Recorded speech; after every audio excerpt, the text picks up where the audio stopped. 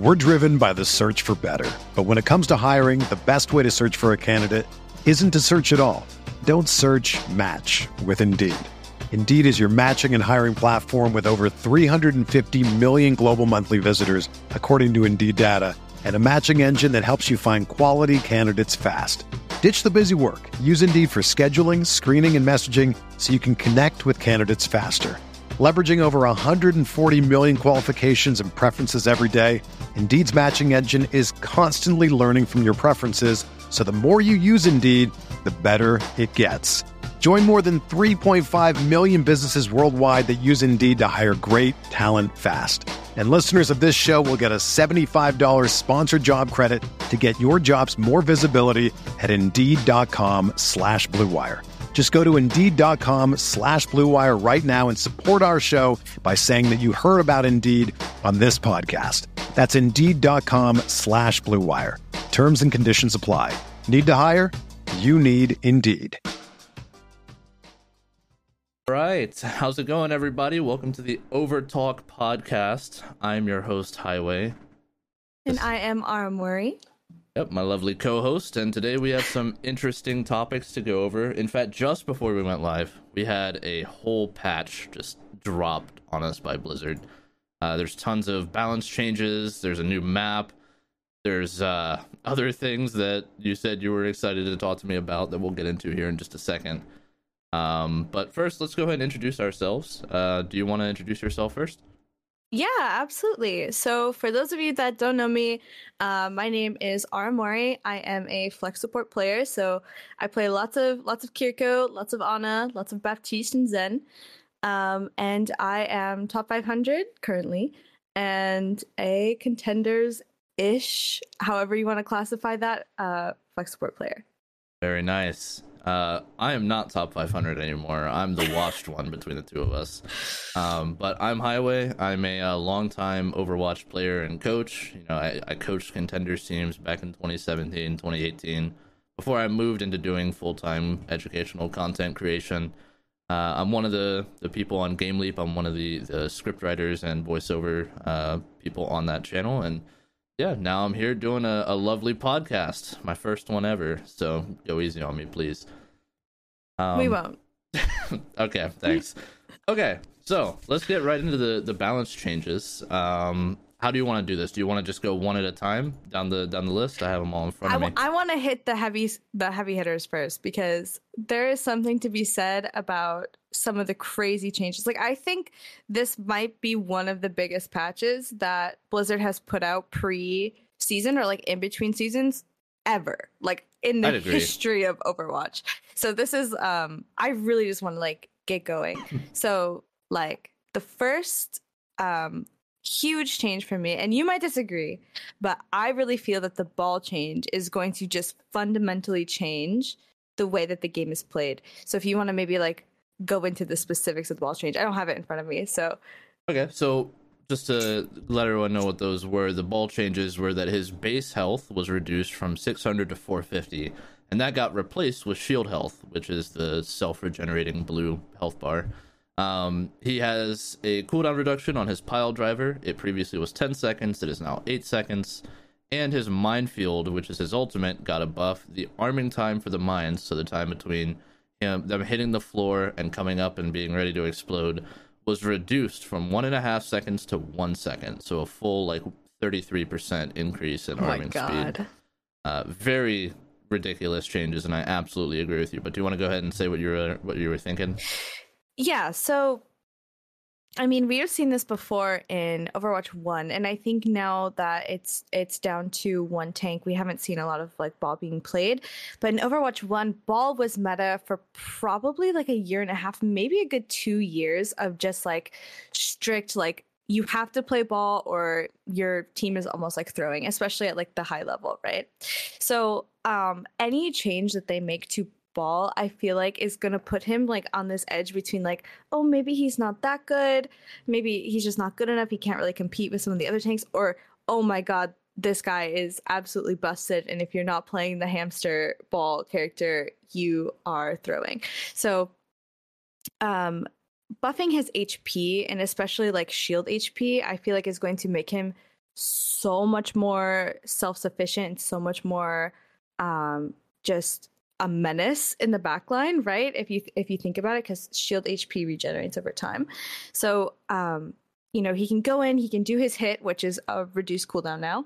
He can go in, he can do his hit, he can roll away, build back his HP over time, and then come back in and get ready and do another hit again.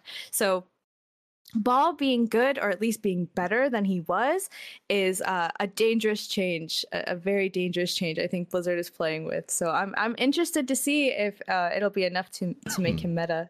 I think the biggest thing with the Ball changes for me is in his ultimate. His ult has always been like pretty good. Like, you know, sometimes it gets a ton of value. There are maps where it's not easy to land simply because of the spread of the mines. So sometimes they'll go on rooftops and hit like... I've had times where I've gone for an ultimate and all my mines get stuck in the ceiling. I'm just like, okay, glad I used that. Maybe a Pharah will shift into it. But, you know, like, right now, his mines are already pretty difficult to get out of if he lands a slam on you. And he's, like, centered on you because you have to navigate out of them. It's already a pretty consistent pick-oriented ultimate, and reducing it by 33%, I don't think people are going to really feel how powerful of a change that is until they're playing against it, and they see, like, man, he just used that ult, and I'm already, like, I'm dead. There's no way out of this. Especially because you can even kill tanks with the minefield. I mean, it does so much damage, and there's so many of them. So I think that you hit the nail right on the head saying that the thing with Ball is because he's such a mobile character, and mobile characters tend to get a sort of asymmetrical amount of value from buffs and nerfs. I think that he's going to have a real big impact on the game, because already throughout all the metas we've had in Overwatch 1 or Overwatch 2 so far, it's all been very mobility driven, right? Yeah. At first it was Sojourn, Genji, you know, and then it turned into Dive with Monkey.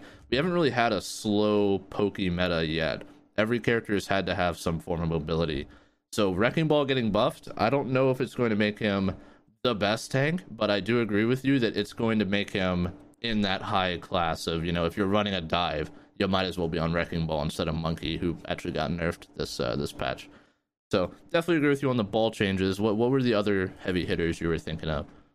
So if Ball is buffed, and it's really important, I think, in Overwatch 2, I think maybe Overwatch 1 metas kind of revolved around maybe what supports you were running, and that kind of impacted what tanks you could run, and that kind of impacted the meta. I think Overwatch 2, it's very much shifted to what tanks you can run, and that shifts what supports you can run, and then in turn what DPS you can run.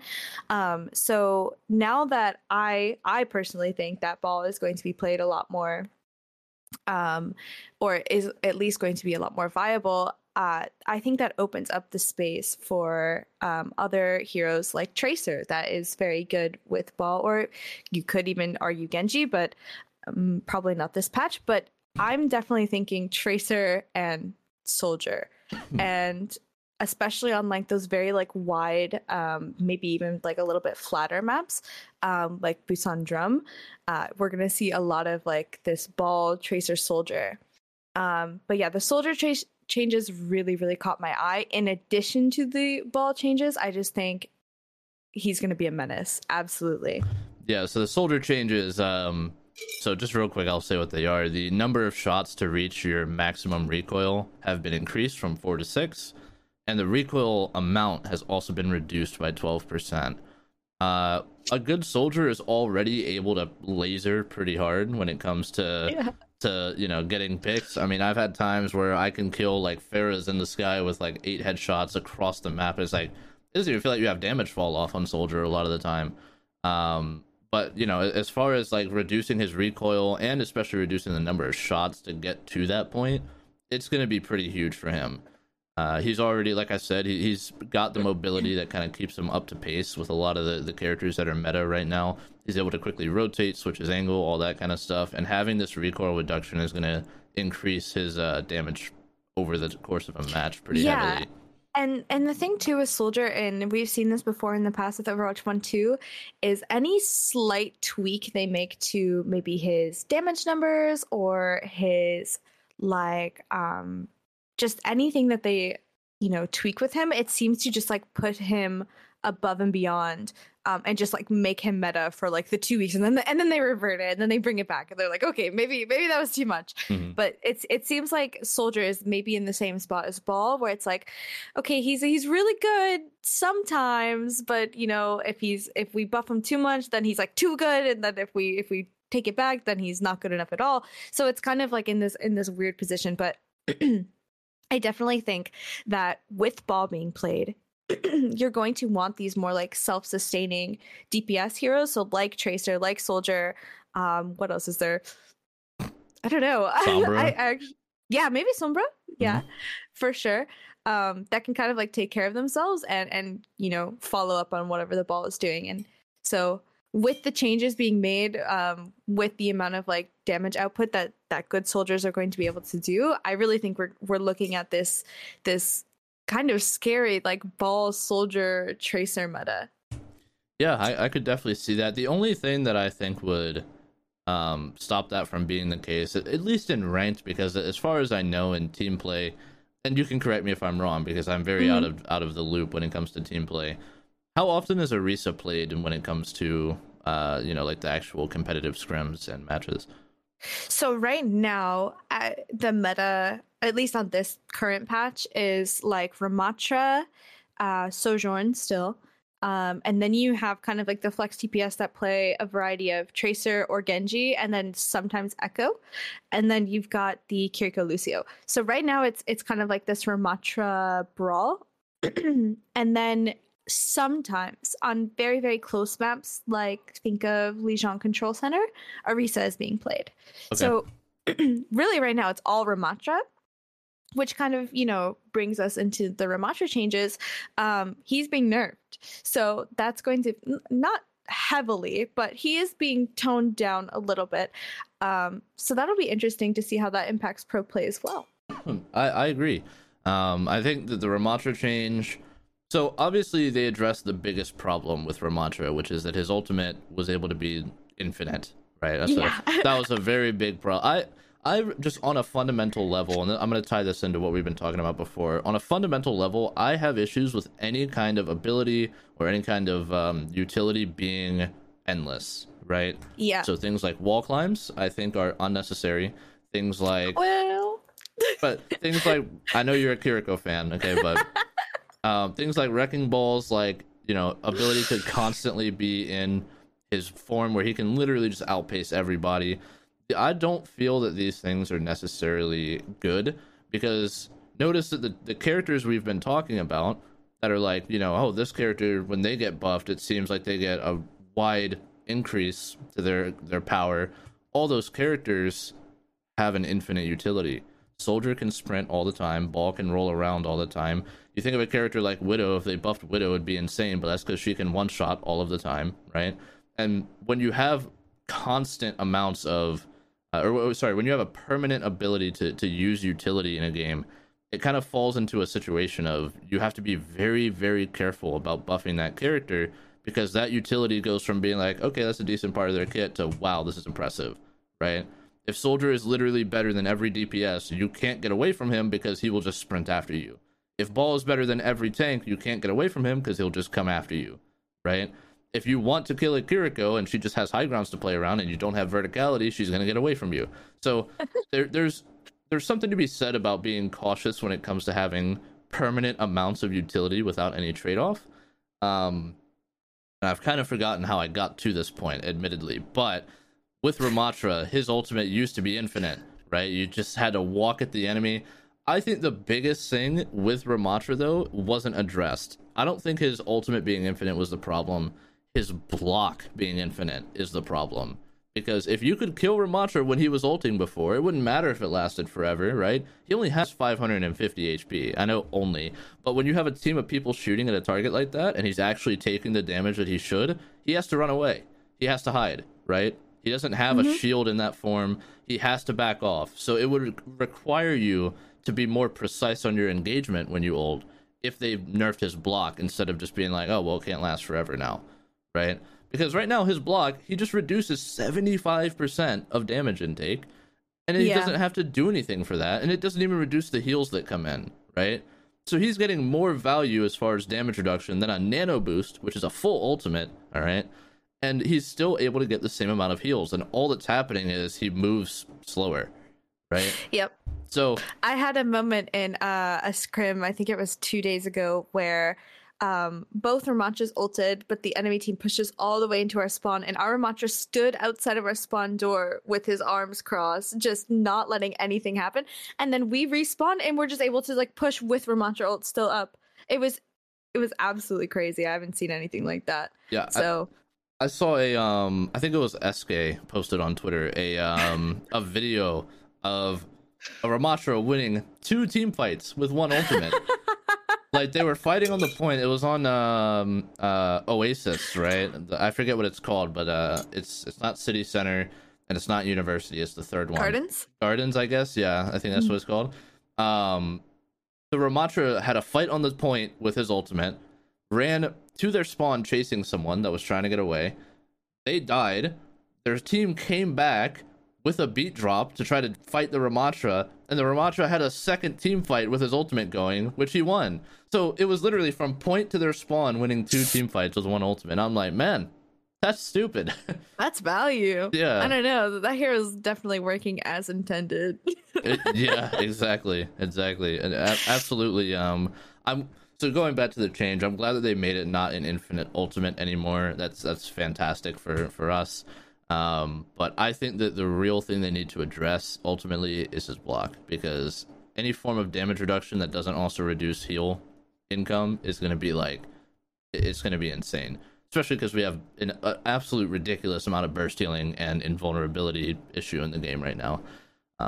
But I don't think Ramatra is going to change in terms of being meta. I think that if he does start falling off of meta, we'll see more Orisa. I think it'll be a battle between teams playing Orisa comps, because she has great CC and great sustain, and teams playing Wrecking Ball comps like you were talking about. He has fantastic mobility and his ultimate's really strong. But I think that's going to be the main clash we see if they continue the path of nerfing Ramatra. Yeah, so it's really interesting that you say that, because Orisa also was taken down a peg as well. Nothing super crazy. I think they just, what was it? It was a minor tweak to her armor HP, I believe, which is something that they had been tweaking with before. So it's interesting to see that, they are, nerfing these tanks that have been, prominent in the game.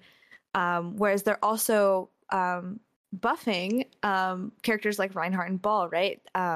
So I wonder if, I do think that Ball will still be very strong, and I do think Ramatra will still be very strong. But I wonder if, the meta will be more versatile, more viable for a multitude of different tanks, and maybe it'll be more map dependent. In times where we have seen that happen in Overwatch 1, the game has felt very healthy. Whenever it's like, oh, King's Row, okay, we're gonna play Brawl here. Or if it's, oh, okay, Numbani, let's play some Dive, right? Times when that has happened, the game has felt very good and very nice to play. The good old days. Yep. Yeah. I definitely feel you on that. I resonate with that entirely. Just so you know, the Orisa change, the last patch is when they updated her armor. They actually did something that I think is even more great for Orisa. Or, well, not great, but like, it's a better change right now. They made the fall off range that they changed prior. They reverted that. So before, her fall off range was 25 meters, so it was pretty far out there. We're talking further than Defense Matrix. And then they've brought it back to 15 meters now, which, if I remember correctly, is just the change that they had made before. They've just reverted it essentially, which means less javelin across the map Orisa picks. But I don't think it's really gonna do that much, because when you play Orisa, you're kind of playing her to walk into the other team. Yeah, you're speeding in. Same way you're playing Ramatra, it's just with a different set of utility. So, I think that it's interesting they are moving away from hopefully they're moving away from the tanks that have just everything in their kit, and moving to the tanks like Reinhardt and Wrecking Ball, who have clear paths of counterplay. I think that's really important in a game like Overwatch. It's why I hate Widowmaker, and I hate those kinds of characters. Kiriko, no offense. But I do like when there are very clear paths to counterplay a character. So if you don't necessarily play that character, you can be like, oh, well, I can approach it this way. You know what I mean? And that's when, like you said, the game is at its healthiest, when you have maps that have different metas and, you know, different ways of beating those metas and ways of thinking outside the box, and not comps like goats or like Ramattra setups and things like that. But yeah, absolutely agree. Fantastic change for Ramattra. What are do you want to go into the Rein changes, since you briefly touched on those?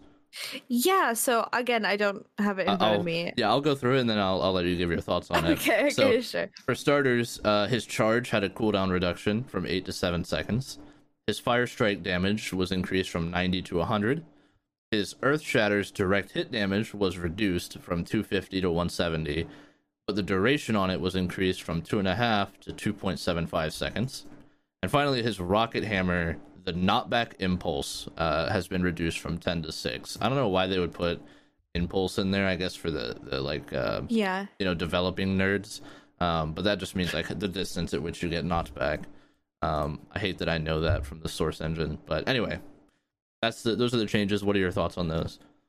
Yeah, so well, the biggest impact for me as a support player is he can now essentially one-shot you, or two-shot you, whichever way you want to look at it, with Fire Strike. And then the second thing is, when he is in your face swinging, I am no longer going to be booped into Mars. So those are like the two like biggest changes, but the fact that he has that kind of like threat of one shot or threat of two shot, whichever way you want to look at it, I think could be really strong. We might actually see him being played more so now on, maps that are a little bit more favorable for Rein. So he might come back into the control center rotation. He might come back into the King's Row rotation, in scrims right now, it's pretty much only like Ramattra and Orisa, like 100% of the time. So it'd be interesting to see some amount of versatility from Reinhardt there. But I don't know if it's enough to do it, so we'll have to see. I find it interesting when we're going through these that you and I, our sort of focus will always shift to different things. Like with the ball, you were focused on the health and the cooldown reduction, whereas I was focused on the ultimate. And with Rein, I'm actually more interested in the fact that his charge cooldown has been reduced. And the reason why is because in Overwatch 1, charge was kind of a meme ability unless they were like right next to a wall. But now, since you can cancel it, it's actually a really viable mobility tool for like being able to get in whenever you walk up with your shield, right? Your team is trading damage, and once their team starts to try to back off, if you can split someone, you can kind of charge in and cancel it on the corner, and then you can start fighting them. Or you can chase down targets as Reinhardt in the way a monkey might. So I think that his charge getting a reduction is a pretty good thing. I don't know if it's exactly necessary, because you really only need to charge once per fight. That's kind of when you're full sending. So having a cooldown reduction isn't that big of a situation, I think. But I think that's an interesting change nonetheless. And it's good that Rein is getting more and more buffs as time goes on, because he, historically, aside from goats, has been one of the healthiest tanks for the game. Oh yeah, so he's definitely, like, just even meta aside, he's definitely one of the community's favorites, for sure. Which, speaking of community favorites, we've got a big change that's coming this next season. Are you ready? I'm ready. This is the real sauce. Let's be honest. This is where Twitter is absolutely blowing up. You would think that only one character got changed in the patch. All right. Presumably, you're talking about Mercy, of course. Yeah. The community icon. So the changes she got: her Guardian Angel's cooldown was increased from 1.5 to 2.5 seconds, and 1,000 Mercy mains just cried out in pain as soon as they started reading. The next thing says, holding the backwards directional input and canceling the ability to jump now moves 20% slower. I'll be honest, I've played 5 seconds of Mercy, so all I'm assuming is that's the part of her movement where when she flies into someone and then she just like goes in the other direction. I think so. I think that's what it means, and now she moves 20% slower when she does that, to kind of, I guess that's to help you compensate for when she suddenly changes movement, because before it was like she can zip all around and you don't have time to react to it. But that's what I'm assuming. I might be wrong. The next thing is her Caduceus staff, whatever you call it. The healing per second has been reduced from 55 to 45. Yeah, now the Mercy Twitter is hating me. So her healing got reduced by 10 per second, but it's been increased by 50% for allies that are under half health. So you're able to heal up critical targets even faster than you were before. Furthermore, her regenerative passive got removed. However, she heals herself for 25% of the healing done with the staff. So when she's healing a target, she gets that health back. Those are all the changes for Mercy. So what are your thoughts as a former Mercy main?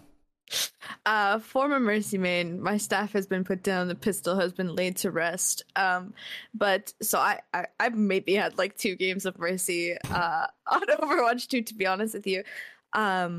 But just the fact, I believe, I might be wrong on this, but I believe that the way that the Mercy mains are kind of able to just stay up in the air the whole time is they use that backwards flying I think so. thing. So the fact that that is slowed down means maybe they're not able to do that as efficiently. So maybe we just won't see Mercies in the skybox for entire team fights unless they have, a hero that could do that.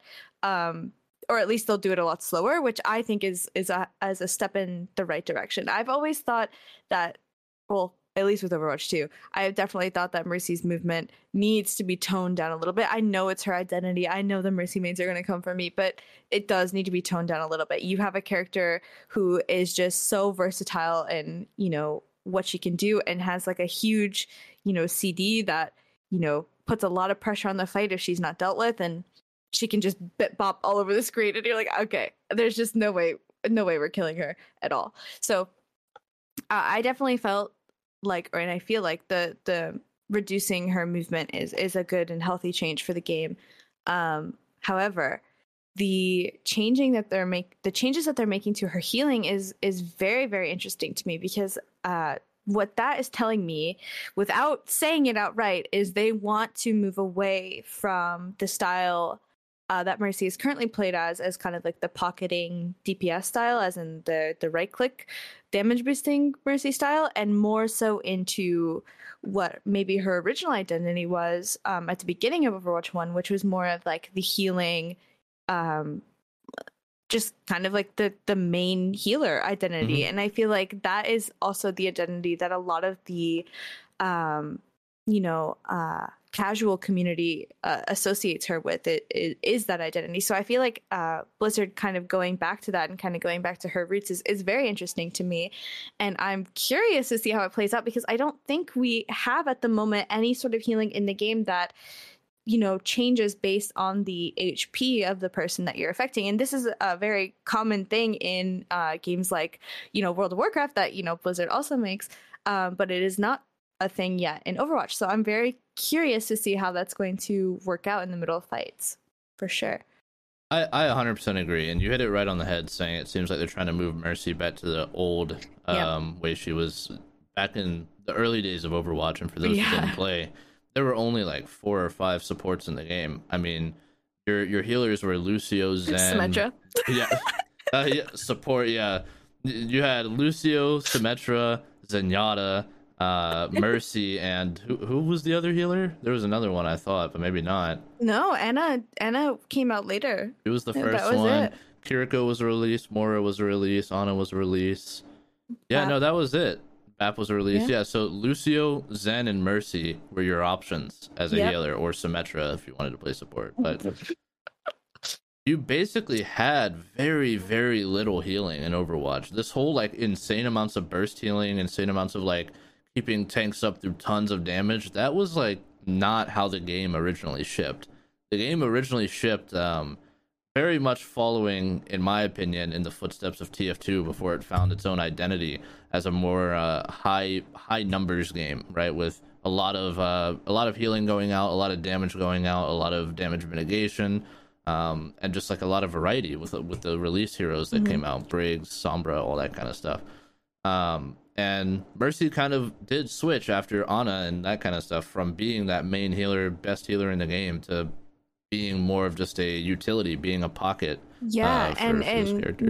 not to interrupt you, but there was also some patches that I remember because again, former Mercy main, the staff has been put down, but I remember I was there. Ready for a miracle? They stop.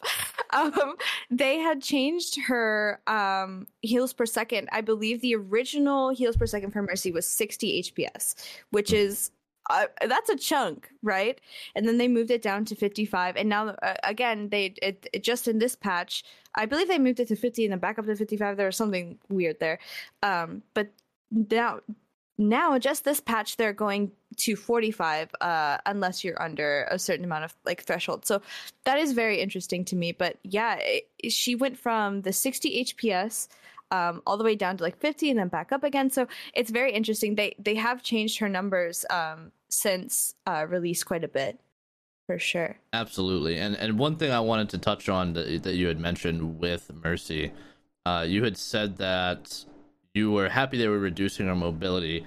Mm-hmm. I do agree with that, but I'm going to add a little stipulation there. I'm happy they're reducing her vertical mobility. The problem with verticality in Overwatch with characters like Echo, Pharah, and Mercy is that they've built hit scans to have innate damage fall off, right? Where that is the only real people who can be up and contest in the sky are the hit scans, like Cassidy, Soldier, that kind of stuff, Widowmaker, or the people who are up in the sky, right? And when you give the people who are up there, again, infinite mobility to be able to stay in the sky and tons of damage and value going downward, it becomes really oppressive, especially for people who are lower ranks that can't aim, right? Pharah's always been a big problem for people in those lower ranks because she's just up there forever. You can't swat her down, right? And again, going back to that whole infinite utility thing I've been talking about, I've been hammering in, that is a great thing that they're kind of reducing Mercy's ability to stay up. Of course, it's not going to change when she has a Pharah or an Echo or whatever, but being able to not do it on her own is a big deal. I do like her having the horizontal mobility because it adds a element of urgency in dive comps, where if you want to go after the Mercy, you have to be together on it. And you can really tell when your team is out of sync on damage focus if the Mercy is surviving when you're like, let's go get the Mercy because she came in, right? You can tell like, oh, we all weren't shooting her, so she just bolted away. And I think that's a fine interaction in the game. I do like the fact that they are reducing the slow because, again, like you said, stops her from being in the air as much, hopefully. But that's what I would like to see them continue on if they're going to keep tweaking her movement. I want her to have more horizontal-oriented movement like Tracer does, but not as much verticality. And that's my take on that. Otherwise, I do like the changes. I agree with you where it does seem like they're going back to that old healing style, and I think that's a good thing. At the very least, I don't think they're... In my opinion, they are actually making the pocket style better because when you're pocketing someone, you go to heal your team when they're critical anyway, right? That's when you're moving from the pocket. You're going to help your team out when they need the extra heals. So what you're actually doing with this change is making it so that you can spend less time leaving your pocket to go and help them, and you can come back way quicker, right? That's how I am perceiving it. So I think they've actually kind of buffed that pocket style. And made her need to spend less time healing and only heal when it really matters. But that's my take on it. Do you want to? I think you might be right. I'm thinking about it. I think you might be right. I just heard the healing numbers. I just saw the healing, and I was like, oh my gosh, they're going back to her roots. Yay, slay! But I think you might be right. I think it might just be more of. Maybe she can, damage boost more often, and then swap to healing when it's absolutely necessary. So, yeah, that's a little bit frightening for my ranked games, but that's okay. So I wanted to bring us back to what we were talking about originally with the ball potentially being really good, with the soldier potentially being good.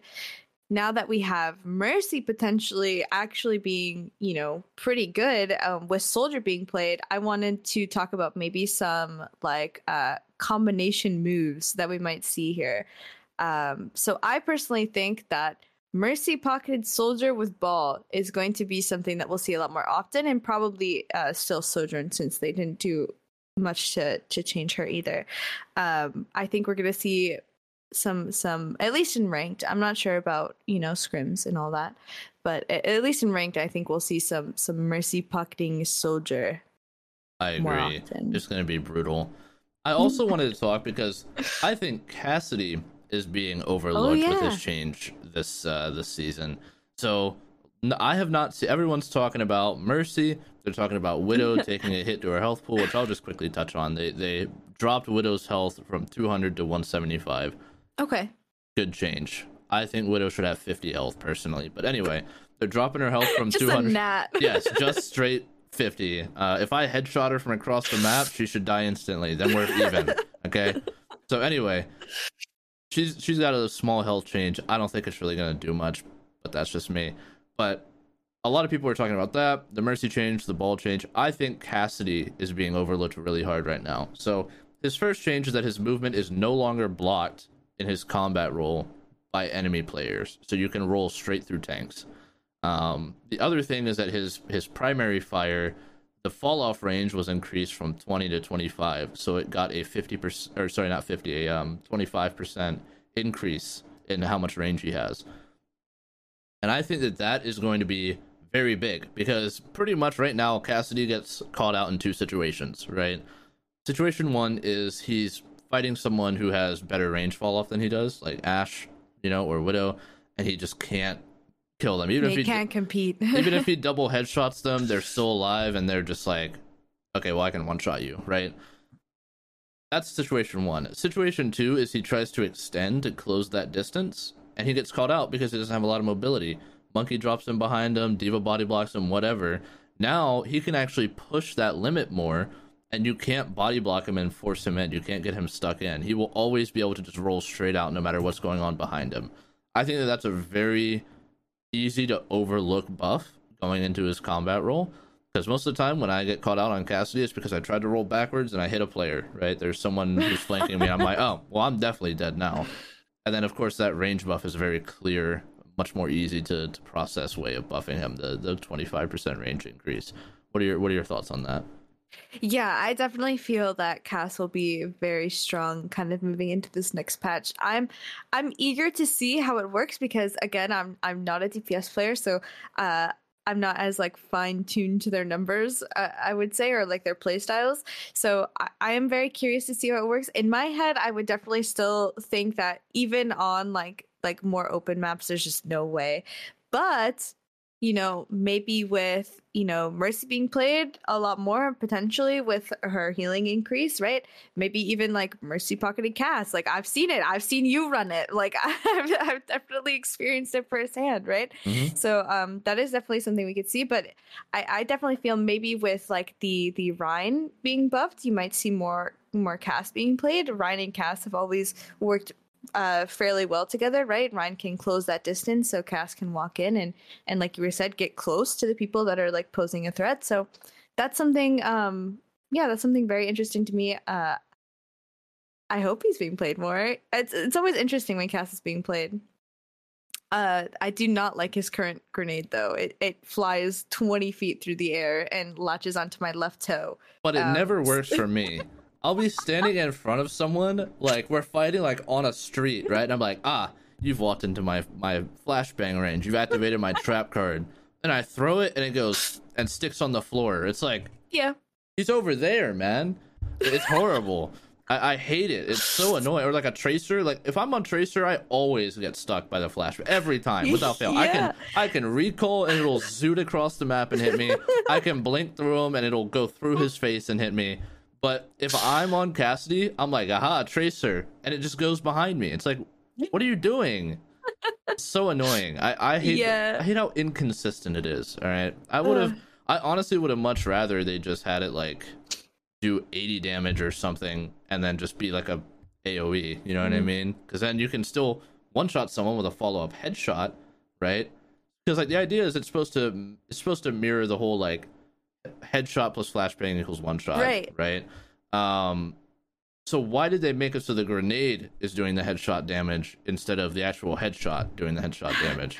You could have just made the flashbang do 80 and then make your headshot still do 120 on Cass, or they might do 140 actually. Like even just talking about like Cass, like in Overwatch 1, he had the most consistent, easy to get around CC in the game.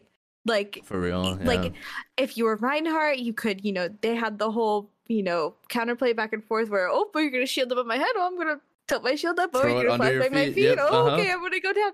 So there was like counterplay to it. As a support player, I just knew like, oh, be careful of like around corners, like, Yeah. just be aware of like where it was not crazy to have to play around unless like you're playing like Tracer or something. Then it's a little annoying, but then just at that point just get off Tracer. Well, the thing is, like, eventually they changed how Tracer and Cass interact, because if you remember a long time ago, Tracer had to be like up in your grill to be able to get her clip damage off, right? And over time they slowly pushed her damage fall off range to the point where it became like, if you get flashed by Cassidy on Tracer, you're just stupid. Like, you can literally clip him from outside of the flashbang range almost. You're like, you shouldn't be getting flashbanged by Cassidy. If you do, you just got greedy, right? That's really how it went. So the main people that complained about flashbang were the two loudest communities in Overwatch: the Genji players and the Doomfist players. All right, those are the two people who were the most angry about it, because it's like, I'm deflecting. How did he flash me around my deflect? It's like, well, they already made that uncounterplayable because you can cancel it whenever now. You don't get punished for mistiming it. And then Doomfist is just a stupid hero, so you deserve to be flashbanged. Honestly, they should have given Cass if you play two. Doom, you just go back and just spawn. I'm Exactly. done with that hero. Exactly. Honestly, I would have supported 2 flashbangs against Doomfist. Maybe 3 if we're pushing it. True, yeah. I mean, he should just get double fan the hammer ammo. It should be like Symmetra, where if you shoot your fan the hammer and you hit a Doomfist, you get another bullet, so you can just, you know what I mean? Yep. But only Doomfist. Only Doomfist, exactly. I would support that change. Okay, well, that pretty much covers the big changes. So what I'm going to do real quick is I'm going to go over just the rapid fire, like, tiny tweaks. And if you want to stop me, you absolutely can. So first of all hero ult charge retainment. So when you switch characters in spawn, it's been reduced from 30% to 25%. So you can only keep up to a quarter of your ult charge. Roadhog had his whole hog duration increased from 6 to 8 seconds, so a little buff on hog there. Winston's barrier, the health has been reduced from 700 to 650, so not that Thank big. God. Yeah. There's so many times as Kiriko where my little 50 DPS or damage kunai, I just can't break it, and I'm like saying like, please break the barrier, I can't help you, please. And it just takes so long to break, just because of, I think, unless Reaper is being played, you just cannot break his barrier. So I think that's healthy for sure, definitely healthy for the game, at least for me. It's good for me. It's a good Aramori change. Thank you, Blizzard. So I actually, just so you know, I joined a team to just play some for fun scrims with, right? And I think I was talking with them. We were just talking about balance and theory crafting and stuff. And I've been saying for a while now, I think the best change you can make to Monkey is move a lot of his sustainability from his shield to him, right? Because honestly, in ranked, yes, the shield serves an important purpose. It lets his team engage with him, right? But the problem is, in ranked, people don't like shooting shields. We've known that since Overwatch 1. So a 700 health barrier that lasts for like 10 seconds just sits in front of me. And if I'm the only one shooting it, no character, unless your Bastion, has enough damage to really break it on his own without having to reload multiple times, right? Yep. So it's obnoxious. It's really annoying to deal with. I even support them adding, kind of like what Fortnite did with like mining stuff. Add little crit zones on the bubble or something like that, so you can break it faster. I'd support anything like that just to make it easier in ranked to not need everyone to focus it, right?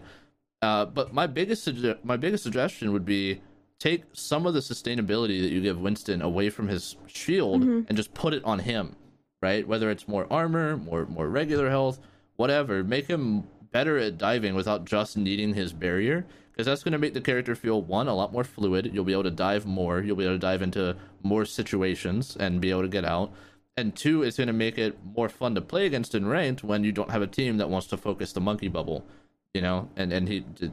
I just think that would be a fantastic change. But at the very least, I definitely agree with you that they are reducing. I agree that in your feelings. It's healthy. Yeah, it's healthy. They're reducing the shield health there, so that's good. Moving on to our next change. Unless, do you have anything else you want to say about that? No, I just don't like bubble in my face when I'm trying to heal my friends, and it happens a lot. So I'm glad that it's being tweaked a little bit, for sure. I 100% agree with you. So going into the other small changes, Drunker Queen's base health was reduced from 425 to 450. This actually isn't a big change. This is a big change. So let me come back to that. The Junkrat change. So Sombra had her damage per projectile increased from 7 to 7.5, so a little damage boost there. And her health pack hack duration was increased from 30 to 45 seconds. That's just annoying. That is annoying. I'm not gonna lie. The first thing, and this, you can call me weird for this, but the first thing that comes to mind about that is free for all deathmatch in Q, because you get those Sombras that run around invisible and just like hack every health pack on the map, and you're like, and they go just, boop, boop. Yep, boop, boop. Yeah, that's annoying. Okay, that's immediately what I thought of. I'm like, man, that doesn't really affect the game that much, but that's just annoying for Q. Torb's turret got a health reduction from 250 to 225. Pretty decent change. The Widowmaker change we went over. Ana got a nerf. I hate that hero, so that's awesome. Her biotic grenade, yeah, I said it. Her biotic grenade. Her biotic grenade effect was reduced from 4 to 3.5 seconds. Great change. Yeah, again, it doesn't matter because Kiriko's in the game, so Anonade is kind of cosmetic at this point, so which is good. I hate all antis should just not exist, in my opinion. But anyway, including Drunker Queen ult, I'd rather just do a fuck ton of damage. Oh, sorry, can't say that. I'd rather just do a ton of damage. But anyway, so the next change goes to Brigitte. Okay, her repair pack got a healing over time reduction from 55 to 50 seconds, but it now has a little bit of burst healing. It gives them 25 health on impact. I still think Brig sucks. I know that everyone's going to talk about there was a Asian player who got rank 1 on Brig, I'm pretty sure, playing only Brig. God. Yeah, playing only Brig. And they were destroying on the ladder. Great for them. The character sucks. I don't care. They're good at the character. The character doesn't have to be good on paper for you to be good at a character, right? So that's pretty true. I think Brig sucks still. She's too one-dimensional, and that doesn't really help at all. But hopefully we see more changes that help her, and she's getting an ult rework next season, so we'll see how that goes. And then Zen got an ammo increase, which they love to do just arbitrarily. Zen now has 25 orbs. The only thing is, I don't think the break changes are going to make her playable still. I still think Kiriko is just going to reign as Supreme Queen of Ranked and Pro Scene for at least for now. But it is interesting that whenever Brig gets marginally better, Zen is also going to get marginally better. They're just great to be paired together, right? They both have that long distance healing. Brig has the flail. She can help out with the Zen, right? The ultimate for the rally, at least for Zen, is very strong, right? So he can like walk up and sling orbs damage in your face. Yeah, absolutely. So it is kind of interesting that they both get nerfed at this, or both get buffed at the same time. It makes me a little nervous that we might see, especially with Ball, it makes me a little nervous we might see some sort of like Ball Tracer Soldier Brig Zen comps come back in, which I'm so sick of from Overwatch 1 still. Yeah, I agree. I don't want to see that at all. So I'm a little apprehensive. I don't think it's enough, but it could be. I don't know. So it makes me definitely very nervous. I don't want to see that meta again. I know what you were probably the Zen player in that meta, weren't you?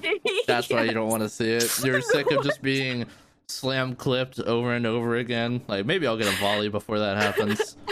I hear you. Yeah, I don't want to see that meta either. I think Mercy and Kiriko are too strong for that to happen right now, though. So we'll see how that goes. And like I said, next season they're changing Brig's ultimate. They're reworking it entirely. Right. So we'll see how that goes as well.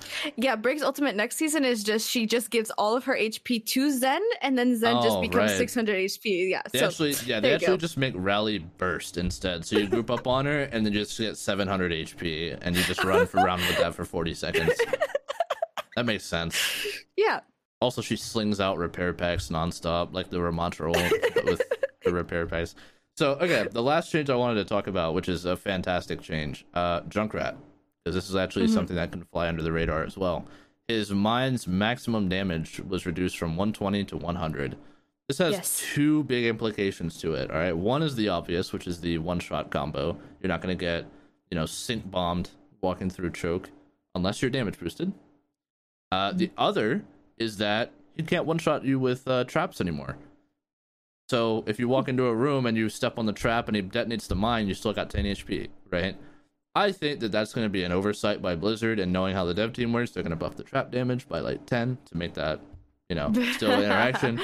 But I do like this change. I think that now it's going to be used more for mobility than for damage output and one-shot potential. But I think that's a great change. I do as well.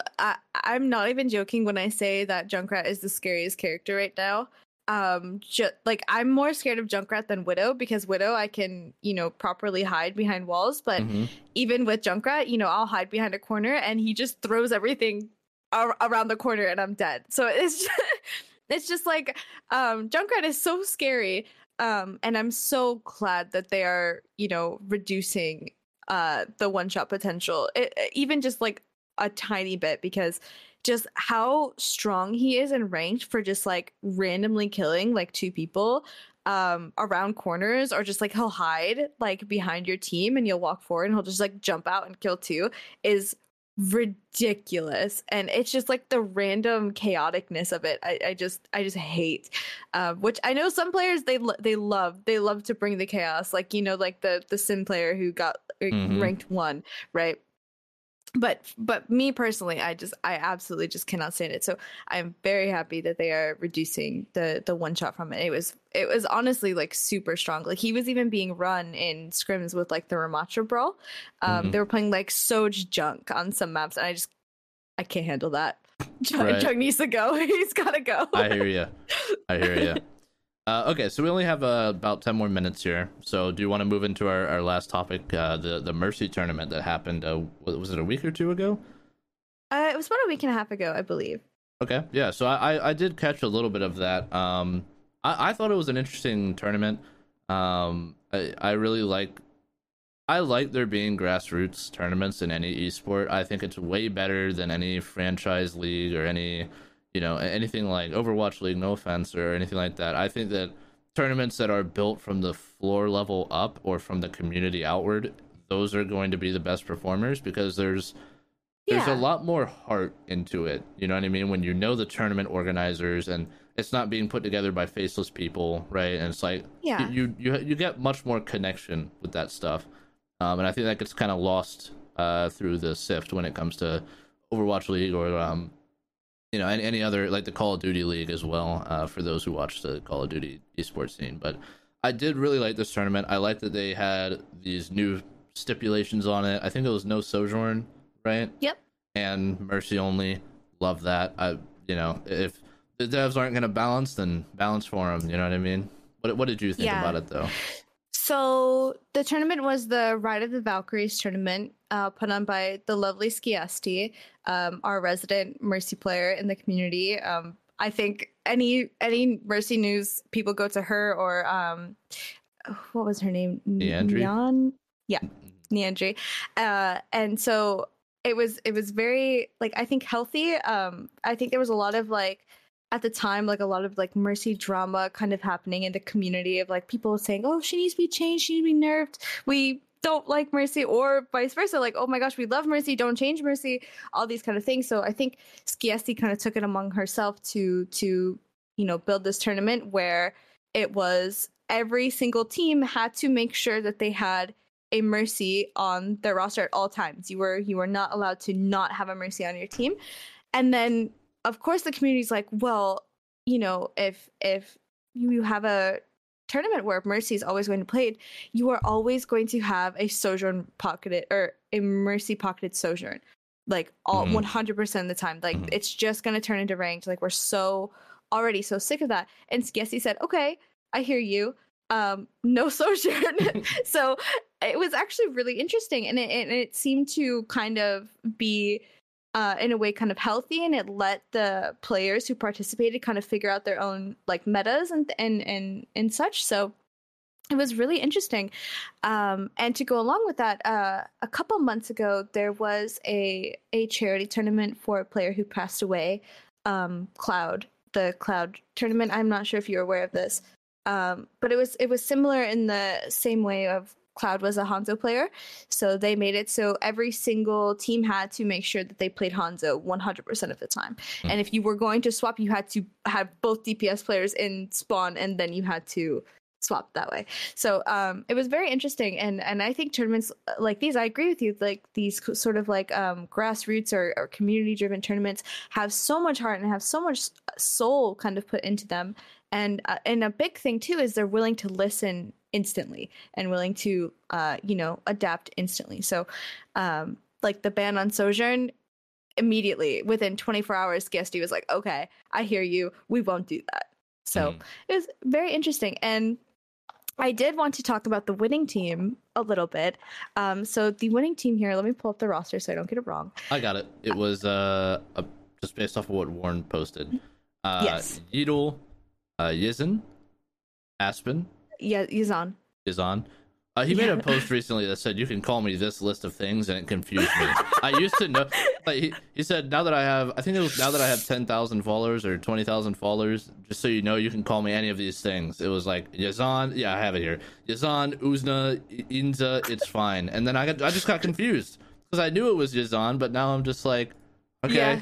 Well, anyway, Yazan, Aspen, KG, Remy, and Warm. I'm guessing one of those was probably a staff member, like a manager or something, or a sub.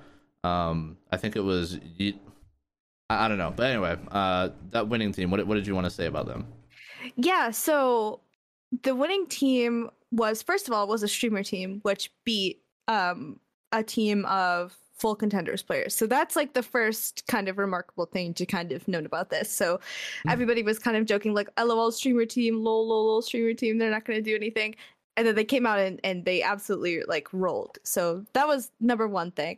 And then second thing here is they have arguably, well, I don't think arguably, probably the best Pharah player in the world that is on this team, right? Yazan, who has had in EU, he's had like 8 accounts in like top 10 at a given time, right? He's just like an absolutely insane player. So that being said, in kind of like these tournaments like that, it's very interesting where it's like, okay, no Sojourn allowed, right?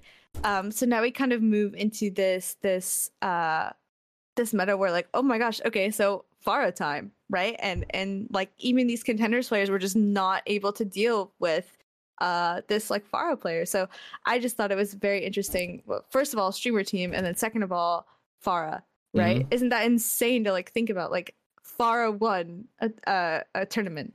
Yeah, 100%. And it's interesting because I distinctly remember when Overwatch 2 had first came out, there was a little bit of it was a tournament called, I think it was just called the Overwatch 2 Showdown. It was between Summit 1G's team and its Timmy's team, and one team very much had like streamers and just like, people that were chill or whatever. The other team had like straight up like hustlers in Overwatch. We're talking like Sleepy Guru, Shore4, like people who have been playing for a long time. The other one had like, no offense, but like some people who weren't even really Overwatch players, right? So when the tournament actually happened, one team got completely smoked because they were like the grinders, and the other team was just like chilled streamers that were like plat and stuff. They did have Kefri, but they also had other people who were not so great.